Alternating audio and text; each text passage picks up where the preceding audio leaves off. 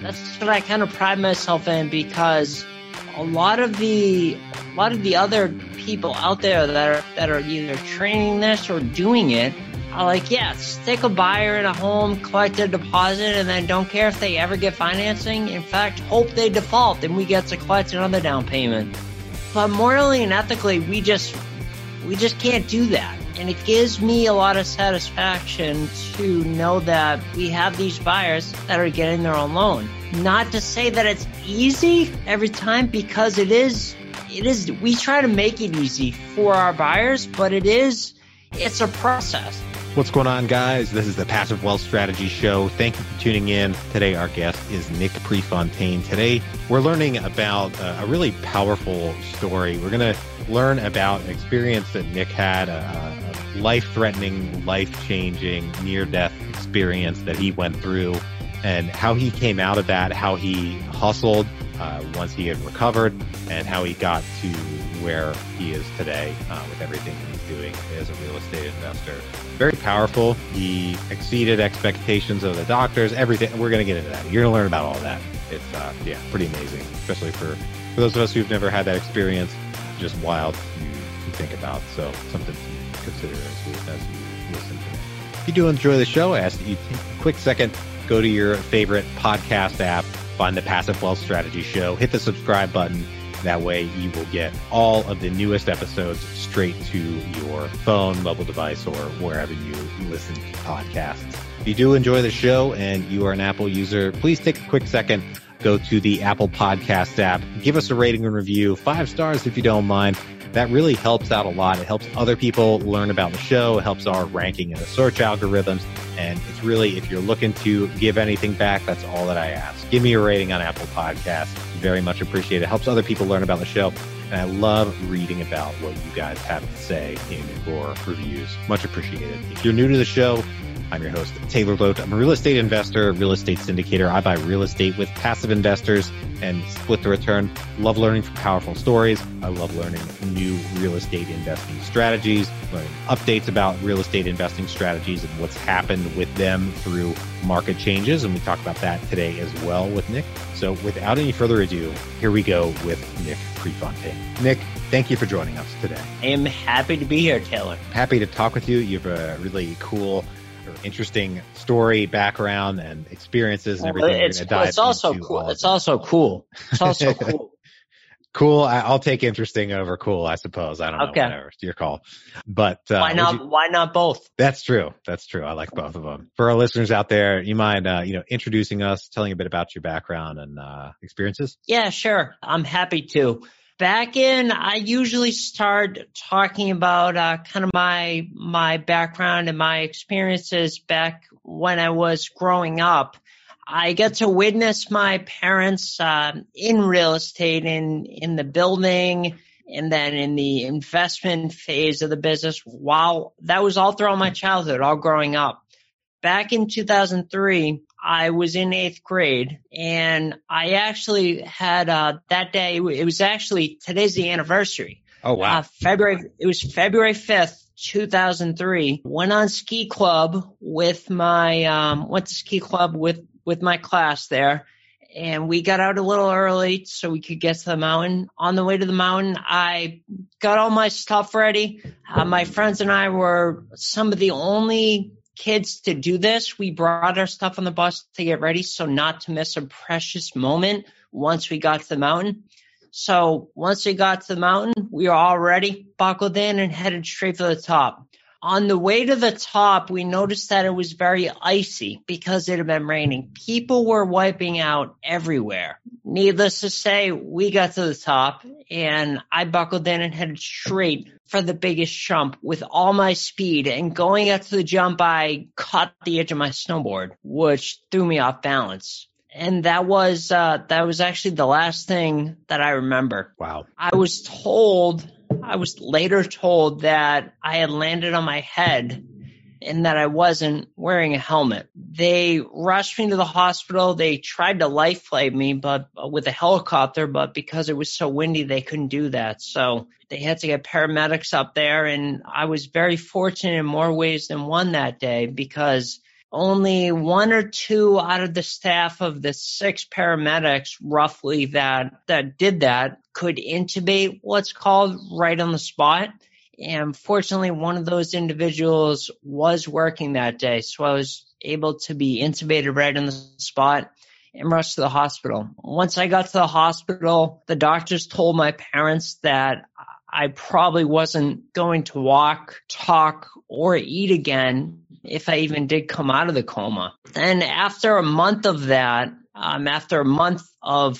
was in the coma for 3 weeks solid, but because it was a partially induced coma, I don't really remember a month of my life because I had to come off the drugs and everything like that. Once I was stabilized, I was transported to Franciscan Children's Hospital in Boston, and that's where I had to learn how to walk, talk, and eat again. And my goal from day one, as soon as I could communicate, because when I started out, I wasn't able to. I didn't just wake up out of the coma and miraculously be able to talk and walk and everything.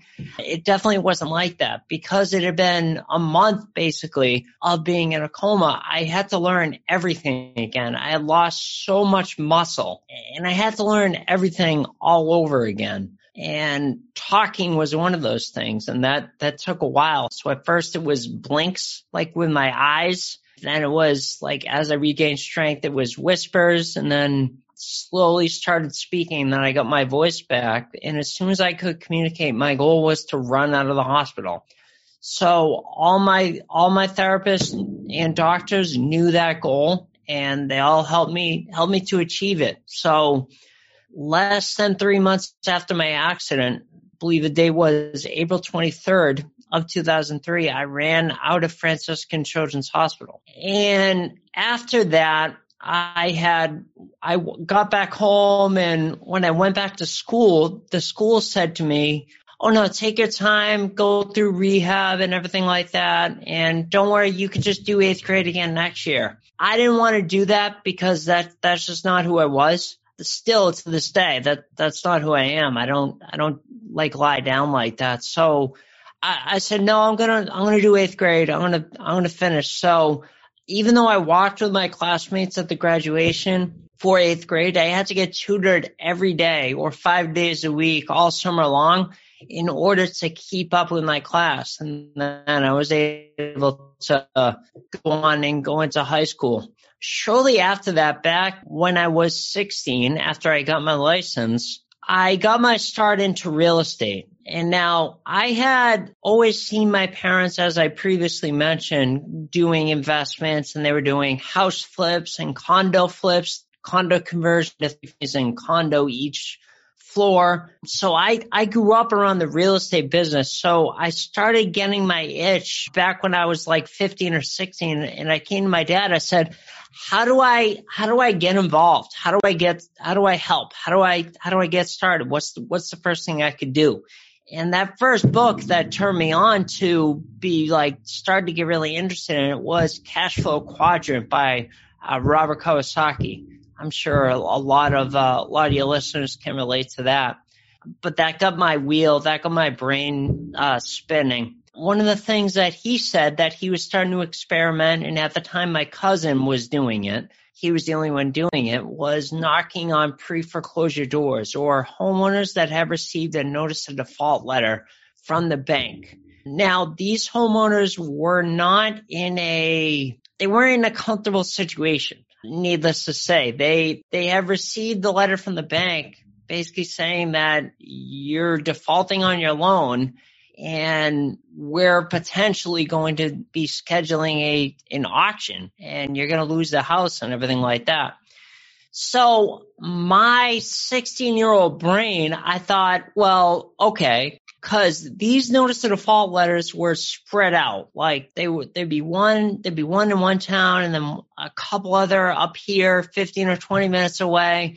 But what made sense to me is I'll go to the area where the highest concentration of these notice of default letters are, where they're landing. That makes sense, right? Yeah. Well, that equates to not the best areas to buy property in, not the best areas of cities, not even cities, but like not so good areas of cities.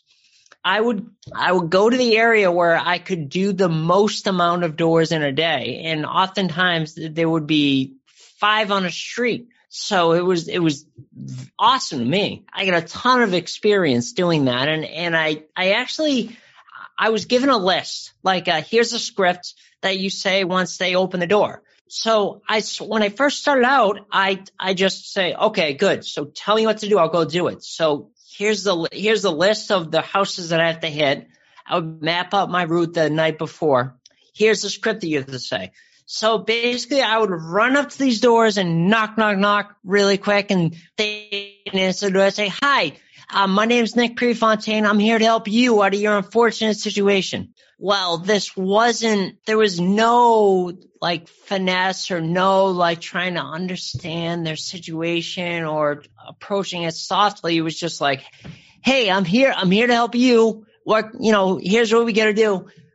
And I wasn't seeing a lot of success. I really wasn't at first. As I said, I get a lot of practice because all those doors were so close together. However, I wasn't seeing a lot of success. Shortly after that, my cousin Mike and I flew out to San Diego to shadow the #1 person in the country for knocking on these NODs, the notice of default doors, pre-foreclosure doors at the time. His name was Colin.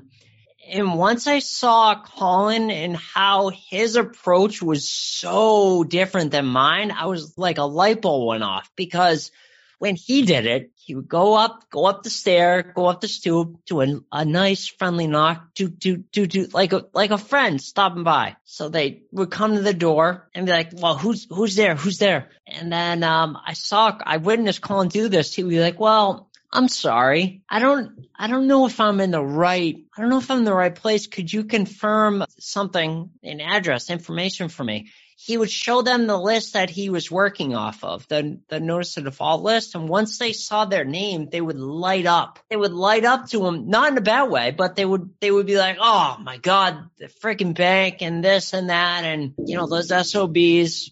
But they would tell them what was going on and what they were doing, or let's be serious, it was 2005, 2006, what they weren't doing at that time to fix it. And the bank still wasn't foreclosing. So these are homeowners that had missed, 1, 2, 3, even upwards of 10 to 12 payments on their loan. The bank still hadn't foreclosed. So they weren't in the best situations. But once I saw the success Colin was having, I changed what I was doing. And when I got back to the East Coast, I implemented that and I started seeing a lot of success. I did it the rest of high school. And we actually ended up buying some property in that city, in those not so good areas. But we ended up with several of those properties. So that was a great experience, because that taught me basically, you go and knock on someone's door, they open it, you have to say something compelling or else you're just going to get the door slammed in your face, which did happen once or twice, but that's the best way to learn, really, I feel like. I'm sorry, you're going to say something. Well, I was going to say that's interesting in that, his revolutionary, process, it got them interested, but it also kind of got him on their side. It was more focused on understanding their situation and, looking to really know where they're coming from and, help them solve it. I assume the actual deal structures or the options were pretty much the same, but he was presenting them in a completely different manner to the folks that were in pre-foreclosure. Yeah, exactly. And when I did it, their wall, everyone going through that, it's a very stressful time in their life. Their walls are up already. So when the 16-year-old kid comes and aggressively knocks on my door, what do you think's going to happen? That wall is even going to go up. It's not going to go down. But by disarming them and being like, look, I'm here to help. This is what we do. We help homeowners like you. It was able to get them to understand that we're really on their side and we weren't out to get them or anything like that. So if you go a little bit further, I graduated high school and then started studying took a couple months off. I went and my dad told me he wanted me to shadow a few of his people from his network that owned investment companies over the years that he knew of. So I did that, and then come the fall, I started my licensing course to get my real estate license. I was a realtor for really full-time, successful realtor for about 6 years. And then after 6, because I got my license in March of 2008, I know, settled down. That was a fantastic time to get your real estate license. Yeah, perfect. But I was able to, that was all I knew as a realtor. So all these other realtors, complaining, and I have nothing against realtors. I'm just saying all these other people, because all they knew was the hot market, were complaining, oh my God, it's not how it used to be. And I was like, what do you mean not how it used to be? This is how it's always been. Because I didn't know anything else. So I was able to survive during that time, and I was pretty proud of the fact that I was able to support myself. I moved out my parents' home in 2011. I was proud of the fact that I could support myself and be independent at that young age. So that led me to my dad coming to me when he started doing the investment properties back in 2013, end of 13 and 14. Saying, geez, Nick, I could really use your help with marketing these properties. And it was so funny, even to this day, Taylor, I say, how I responded to him was, no, I'm all set. I'm doing well with my own thing, being a realtor, and no, I'm good. I'm just going to keep doing this. Thankfully, he asked me more than once because the marketing turned into working with the buyers, turned into really being a specialist with the buyers. And the whole process, you have to take a buyer from start to finish in order to maximize their chances of success and everything. And what I'm doing today, which is still doing the properties and working with the buyers of ours, but also it's helping our associates over the country that we're partnering with, in essence, to do the same thing. Nice. So I wanted to, learn a bit about what the current strategy is that you guys are pursuing and how COVID has impacted it. We've had your dad on the show in the past to talk about the strategy a little bit, as well as Zach, one of your business partners. And just want to get an update and see how things are going now. Yeah. Thanks for asking that. It's actually currently right now, it's like with COVID, if anything. So it's no secret. Excuse me. It's no secret that the coronavirus and COVID is tightening lender guidelines, and it's making it more difficult for people to get their own loans. Well, add that into people that have already had a difficult time. Like, there were buyers before COVID who had trouble getting a loan, and those are the ones who we would help because there's only roughly, and this is before COVID, there was only roughly 18% of the market that can walk into a bank and get a loan. So it's a bigger pool of buyers, the other 80% call in, that can walk into a bank and get a loan. And then with COVID, it's only made things harder for buyers to get a loan, but we're still seeing that happen because there's actually more opportunities for us to purchase properties on terms. So we buy either with a rent-to-own agreement, owner financing. We'll buy it subject to the existing financing. There's a number of different ways that we'll buy property. And I'm sure that my dad and Zach, who's my brother-in-law as well, I'm sure they've covered the ways with you and with your listeners how we purchase property. But then however we're doing that, however we're buying property, there's a number of different ways. We're always selling it through our rent-to-own program. And that's really where I come in, and what I specialize in is working with buyers each step of the way so that they are able to get their own loan come the end of it. And kind of a proof of concept, a great thing for anyone here. And what really gets me excited is that we're starting to get loans for people who did deals with us 1, 2, or 3 years ago. They're starting to get their own loans, and it's anywhere from 1 to 2 a month. And it's really amazing. That's what I kind of pride myself in, because a lot of the other people out there that are either training this or doing it are like, yeah, stick a buyer in a home, collect a deposit, and then don't care if they ever get financing. In fact, hope they default and we get to collect another down payment.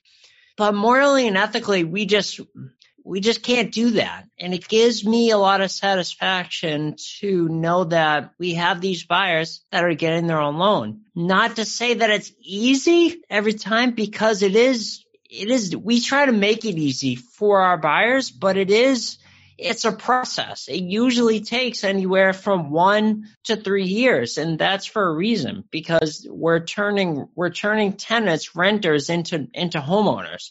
So it takes a lot of work, but it's very gratifying to do that.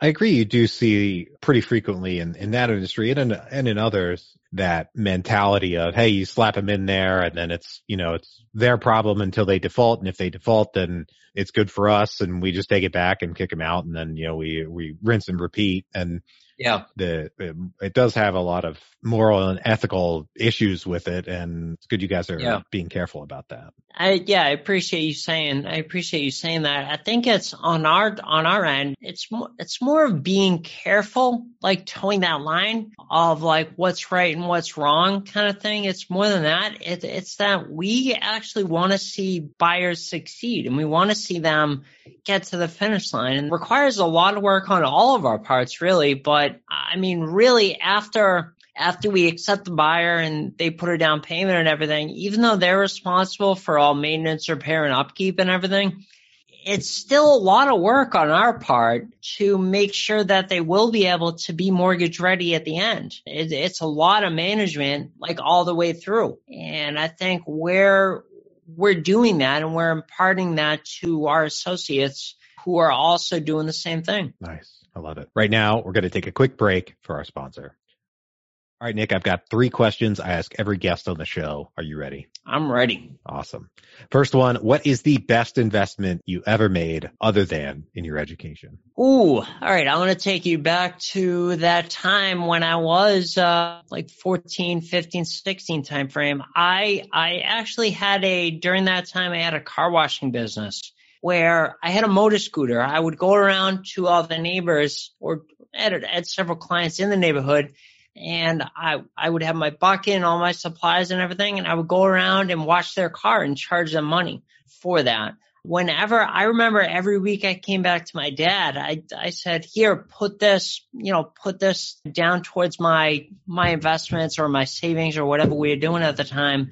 And he said, all right, well, how about this? I'll make a deal with you. Any bit that you save out of this, I'll match. And then we can potentially buy an investment with it.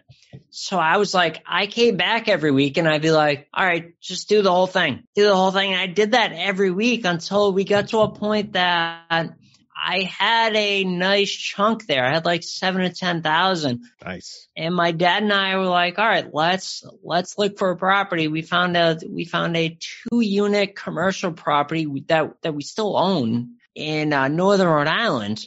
And I say that was the best investment because I'll tell you what happened. This was really interesting. So we had it on the market. We had it on the market through our rent-to-own program. We are trying to sell it through our rent-to-own program. A buyer stepped up with a huge, like a very good sized down payment, and he's put down every year. I think he's been in there 3 years. He's put down like anywhere from 20 to 30,000 every year at the same time. So that has got to be the best investment because each time he makes that, we're paying down the loan more and more. I mean, we're almost at a point where we don't have a loan anymore, and we're very close. And we have a great buyer in there. He's really improved the property. and he's definitely going to cash us out. He's not even getting a loan. He's going to just pay it off, which is really cool. Nice. You're going to make a great return on that investment. I like commercial. So we had the best investment. Now we go to the worst investment. What is the worst investment you ever made? The worst investment was, oddly enough, around that same time frame. It was, all right.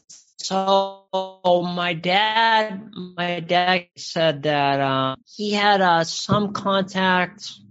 This was right before the market crashed too, like before 2008, I would say. He said he had someone that would be able to turn the money. It was some guy through a connection. He was doing like this fund, and he was going to be able to like 30 times the investment or something crazy like that. So he asked me if I wanted to do it. And I said, yeah, of course. So I did that with a little bit at the time. I don't think it was as much as I put in the building. I did. I want to say like, I forget the exact amount, but I bought into it.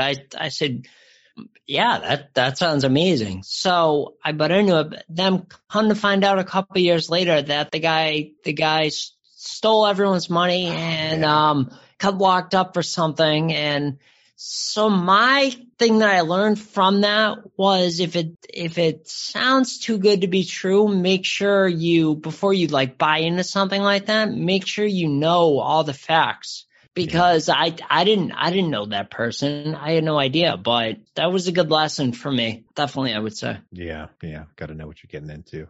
Yeah, exactly. Excuse me. My favorite question here at the end of the show is, what is the most important lesson you've learned in business and investing? The most important lesson that I've learned is even if it's slow, even if it is slow and you feel like you're not making progress, as long as you keep taking that next step and keep growing. Like myself personally, like every day I want to learn something new. That's my goal. Even a little bit. I want to learn something. And I think you have to have at least that growth mindset to succeed. And I think I can always point back to that. And it was actually unrelated, but now that I've connected it, is just one step at a time. Because like when I had to learn how to walk again, it was all right, one step at a time. And I actually remember how that felt like, and standing up for the first time and doing that one step. But then when I'm imparting that knowledge, saying just take that next step, just take one step at a time. I wasn't even originally, when I started saying that, I wasn't even talking about that. I wasn't even thinking about my accident, but that is accurate. 100%. Just keep going forward, keep growing. Nice. I love it. Well, Nick, thank you for joining us today. It's an amazing experience you went through and recovering and beating the doctors and nurses' expectations, getting everything back, and now to be in a position you're in and hustling through pre-foreclosures and everything you've done since then. If folks want to reach out, if they want to learn more about your business or what you do, all that great stuff, where can they find you? Yeah, so a couple things. They can go to check out our website. That's smartrealestatecoach.com. And if they do /action, so smartrealestatecoach.com/action, that's going to get them set up with a free strategy call with either my dad, Chris, my brother-in-law, Zach, or our strategy expert, Brian. If they are interested in learning more about our trademarked 3 payday system, as well as how we are able to buy and sell on terms, they can go to smartrealestatecoach.com/mastersclass. And that's where they can learn about that. Again, smartrealestatecoach.com/mastersclass. Nice. Love it. Well, Nick, thank you once again for joining us today. To everybody out there, thank you for tuning in. If you're enjoying the show, please leave us a rating and review on Apple Podcasts. It's very much appreciated, and it helps other people learn about the show. If you know anyone who could use a little bit more passive wealth in their lives, please share the show with them and bring them into the tribe. Thank you for tuning in once again. I hope you have a great rest of your day, and we will talk to you on the next one. Bye-bye.